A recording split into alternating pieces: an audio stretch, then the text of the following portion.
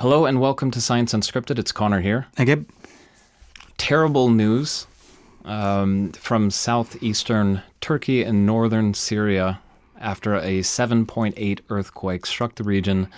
Thousands of buildings, apartment buildings, demolished just in Turkey. That's according to President Erdogan. The earthquake struck at about 4 in the morning, just after 4 in the morning, local time, meaning most people were in their beds, most people were asleep. Reports saying that collapsed buildings in at least 10 cities, reaching as far away as 200 miles from the epicenter. In Turkey, Diyarbakir, down in Syria, Aleppo, Hama. Gaziantep, which, to be totally honest, was a city whose name I hadn't even known before today. The closest major Turkish city to the epicenter of the earthquake, a city of 2 million. There are a lot of people who live very, very close by to where this happened.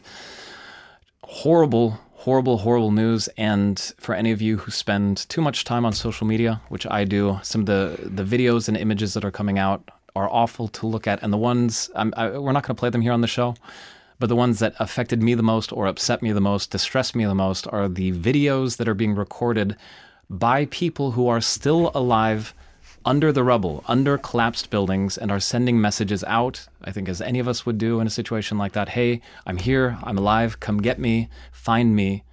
Already that information is very valuable to the people outside. They know that somebody they care about or love is still alive.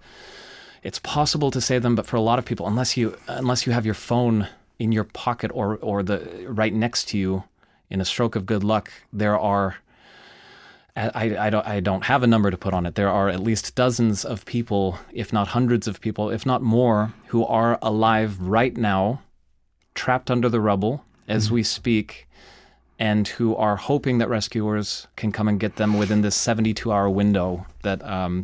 Well, that's the thing. What kind of rescuers do you need at this point? As we walked down to the studio from our office here in Deutsche Welle, we were watching the TVs here, and there was 10 or 12 different people standing on rubble and clearly wanting to look underneath that rubble for people, but just, you can't. Helpless. Absolutely helpless. Those are the images that all of us are going to be seeing for days and weeks. Helpless people trying to do things, but not having the tools to do it faster or more accurately and to save more lives. A lot of people are going to lose their lives because we're not going to know where they are exactly. Yeah, we're going to be talking today on this show about technology that is at the moment being developed, being researched and worked on, but unfortunately doesn't exist yet. Yeah, we're gonna shift the scene, I guess, from southeastern Turkey, northern Syria, over to something that is happening in Germany basically right now.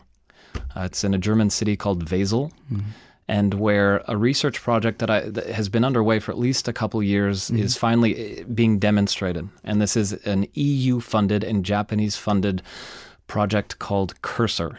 Right. So there are multiple components to it. It has to do with creating robots that are able to get in underneath rubble and look for any motion using radar. Also using an artificial nose to smell. And there are also drones creating a 3D map of the area where that robot is in. Before we go any further, let's listen to one of the researchers, a guy named Krishna Persad of Manchester University, who is developing that artificial nose. And that's a key component because that's one, maybe the most effective way, weirdly enough, to start looking when you enter a scene, a death zone like this rubble. My part in the Cursor project is to provide a sniffer module. And the idea is to be able to detect live victims from disease victims. So detecting live persons is a priority in search and rescue. So we can actually do that by actually sniffing volatile compounds that come from the human body. Yeah, those are volatile organic compounds. That's what Krishna Persad was talking about there. Those volatile compounds. There's the big four that they're looking for. When we exhale, isoprene, acetone, ethanol, and methanol. By sniffing for certain concentrations of those compounds, you can tell whether there is a living human being under that rubble. Yeah, this is connected to a field we've talked about on the show before, medical breath analysis. We talked to a researcher at Max Planck Institute, Jonathan Williams, about how they were using that to measure stress levels. This was actually happening inside of a cinema, a movie theater. And the more stressed people were, the more isoprene they exhaled. So you're not just breathing out CO2, you're breathing out all sorts of stuff. And you can measure that. And what I didn't know up until today, basically, is that you can not only measure that, you can use that as a way to get closer to somebody who's still alive or who's still breathing, trapped underneath the rubble. It gives you a sense based on the sensor of where to look. And then in conjunction with that, this Cursor project is looking at a way of creating a 3D map of the rubble, of the area where a building is collapsed. And the way they're doing that is with drones. Swarm cameras, so 5 different cameras in a drone. And to explain this better, Friedrich Steinhauser, a German researcher, is involved with the Cursor project. The 3D modeling drones use the so-called photogrammetry as the basic technology. That means we're sending out about 5 drones, very fast little drones who scan the area along pre-programmed flight route. And along each flight route, they take hundreds of photos stored on SD cards, memory cards on the drone.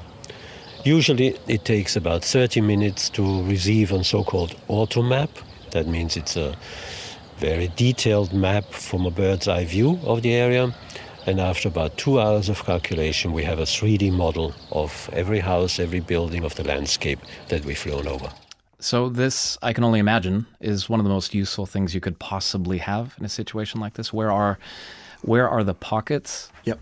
Where rooms, hopefully, haven't collapsed, where human beings could still be alive or are still alive, or if you've sensed some of those volatile organic compounds, where would they probably be coming from? Which area are we looking at? And how do you get to that room or those pockets? With the map, you can do that, and you can also. The last component is these auditory sensors. You're able to listen for anything. Yeah, and also for movement. The deep penetrating radar is to assess: is there a pulse or a beating heart? Yeah, that's some technology that is available, has been for quite a while. Again, we're talking about this Cursor project, which is just now being demonstrated. About 10 years ago, NASA's JPL laboratory looked at the same question. How could we look through this destroyed building and figure out if a person down there is still alive? And they came to a different conclusion or a different solution to the same problem. Theirs was to use microwave radar that effectively looks for movement and is so accurate that it can detect a beating heart or pulse down there. It can sense that. It can see that. And what they did, what NASA does, because NASA doesn't make technology, it doesn't sell things, they subcontracted that technology out to this company based in Florida, and said basically, look, could you produce this thing? Because this is as a field kit, as like a briefcase, as a little suitcase you take with you. This could be very useful. That product is now in its 3rd iteration, the 3rd version of it. It is available. It's been used successfully in Nepal. It's been used in Mexico after the earthquake a couple years ago. It was used in the Bahamas after a hurricane swept through. It works. And what I wanted to ask and wasn't successful in figuring out is how many of these are out there? Because every time I've read about this tech being used, it's like 4 people were saved. It sounds like there are not very many of these kits. What's it called? The kit is called Finder, and that's an acronym for some crazy long thing I'm not gonna read here. But Finder, I emailed the company, and I did get an email back from the CEO. His name's Adrian, and he said, FYI, I'm on a military base. I can't do interviews at the moment. Best regards. So I don't know. I'm assuming it costs, a pretty penny. These things aren't cheap, and they're very specific, and they probably don't manufacture much of them. But again, that's... In retrospect, boy, do you wish there were a couple container ships full of these things sitting somewhere, because we have events like this once a year, multiple times every year, not necessarily an earthquake, but a natural disaster or a disaster of some kind. They talk about explosions as well. Beirut, Lebanon, not too long ago. These tools are very useful. Yeah, going back to the image we were talking about before, the 12 guys standing on the rubble, not even knowing how to begin the searching process. I mean, this is really dangerous for the people looking, and communication when you're in the rubble. If you have found something, how do you let other people know? There's also the last component of this Cursor project, the communication platform, and this is Dimitra Dionysio. Yeah, a lot of Greek researchers. It has to be Greek, yeah. Seem to be involved, and of course, geologically, it makes sense for them to possibly care about these risks more than Germany. Very, very, very few seismic events here. More down there. Yeah, this is her talking about how important communications is in these missions. It is helping them because usually in incidents like a large earthquake, for example, which is the scenario that we use in Cursor, often public communication infrastructures are damaged or overloaded. So we provide a solution that is independent of these infrastructures and therefore provides the connectivity and the opportunity of information to be exchanged without relying on systems that are no longer available in an incident. That's kind of one of those things that you hear an expert say and you're like, oh, duh. Of course. You're not. I always imagine plugging things into a wall and they'll start working. Of course, in these areas, you have to bring everything with you. When everything's broken down, even if you were to find someone who's in desperate need of medical care, how do you let the paramedics know? Yeah.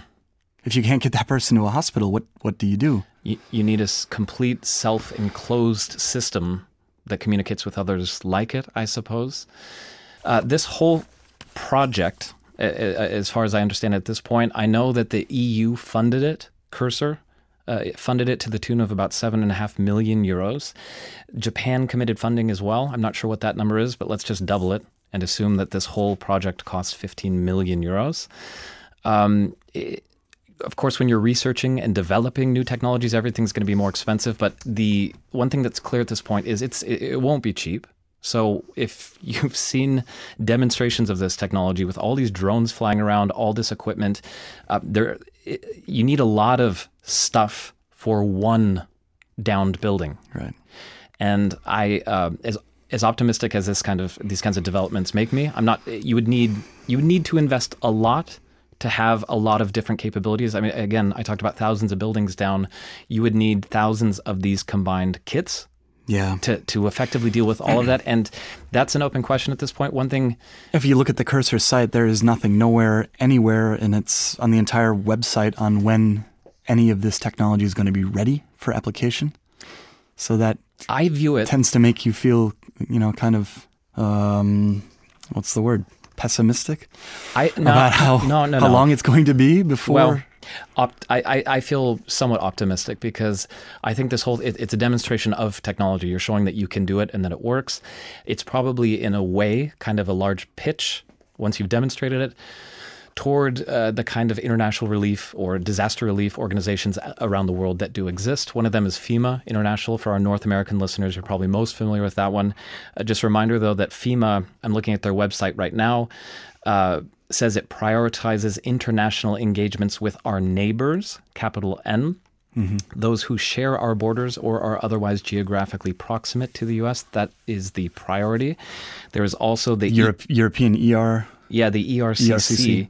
And the ERCC, which is the Emergency Response Coordination Center, this is the kind of thing that they do. So Turkey is part of the ERCC. And my hope is that in the coming years, in 5 years or 7 years, that these kinds of kits will be kind of bought wholesale, or that we will have, containers sitting waiting to be deployed, where you send these kits out on an Airbus. Yeah. So what you're saying is right now they're working on the hard part. Yeah. Developing and demonstrating that it works, and once that's been done, then they can be produced, on a large enough scale so that every country has has a batch of Smurf robots that it can use? Or you centralize it and everyone kind of pools their funds. There is a pool as part of this ERCC, and everyone gets together and says, "Look, it happens to some of us some of the time, and let's just create a giant kit, a huge, I don't know, thousands of these kits, so that when it does happen, we can go in and be as prepared as possible, especially as part of the 72-hour window." Again, the 72-hour window is referencing the fact that human beings can go about 3 days without access to water. It's a really critical period of time to try to save people's lives after a window that we're in right now, right? For this horrible earthquake in southern Turkey and northern Syria that we've been talking about today. And maybe there's some solace to be taken that work is underway to get us equipped so that we can deal with these disasters. It's a reminder to me of how, look, let's be honest, when you read outside of a major news event like this earthquake, when you read about researchers who are developing a kit to deal with it, all that stuff sounds really dry and technical and pretty boring. Most of us don't read that news content. We're too busy with other stuff that's more fun.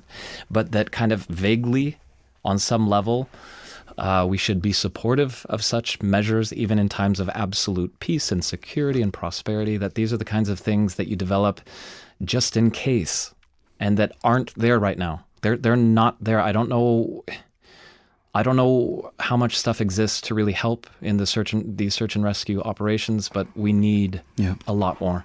For anyone listening right now who does have information about any of this or any questions or anything to say at all, let us know at su@dw.com. Science Unscripted.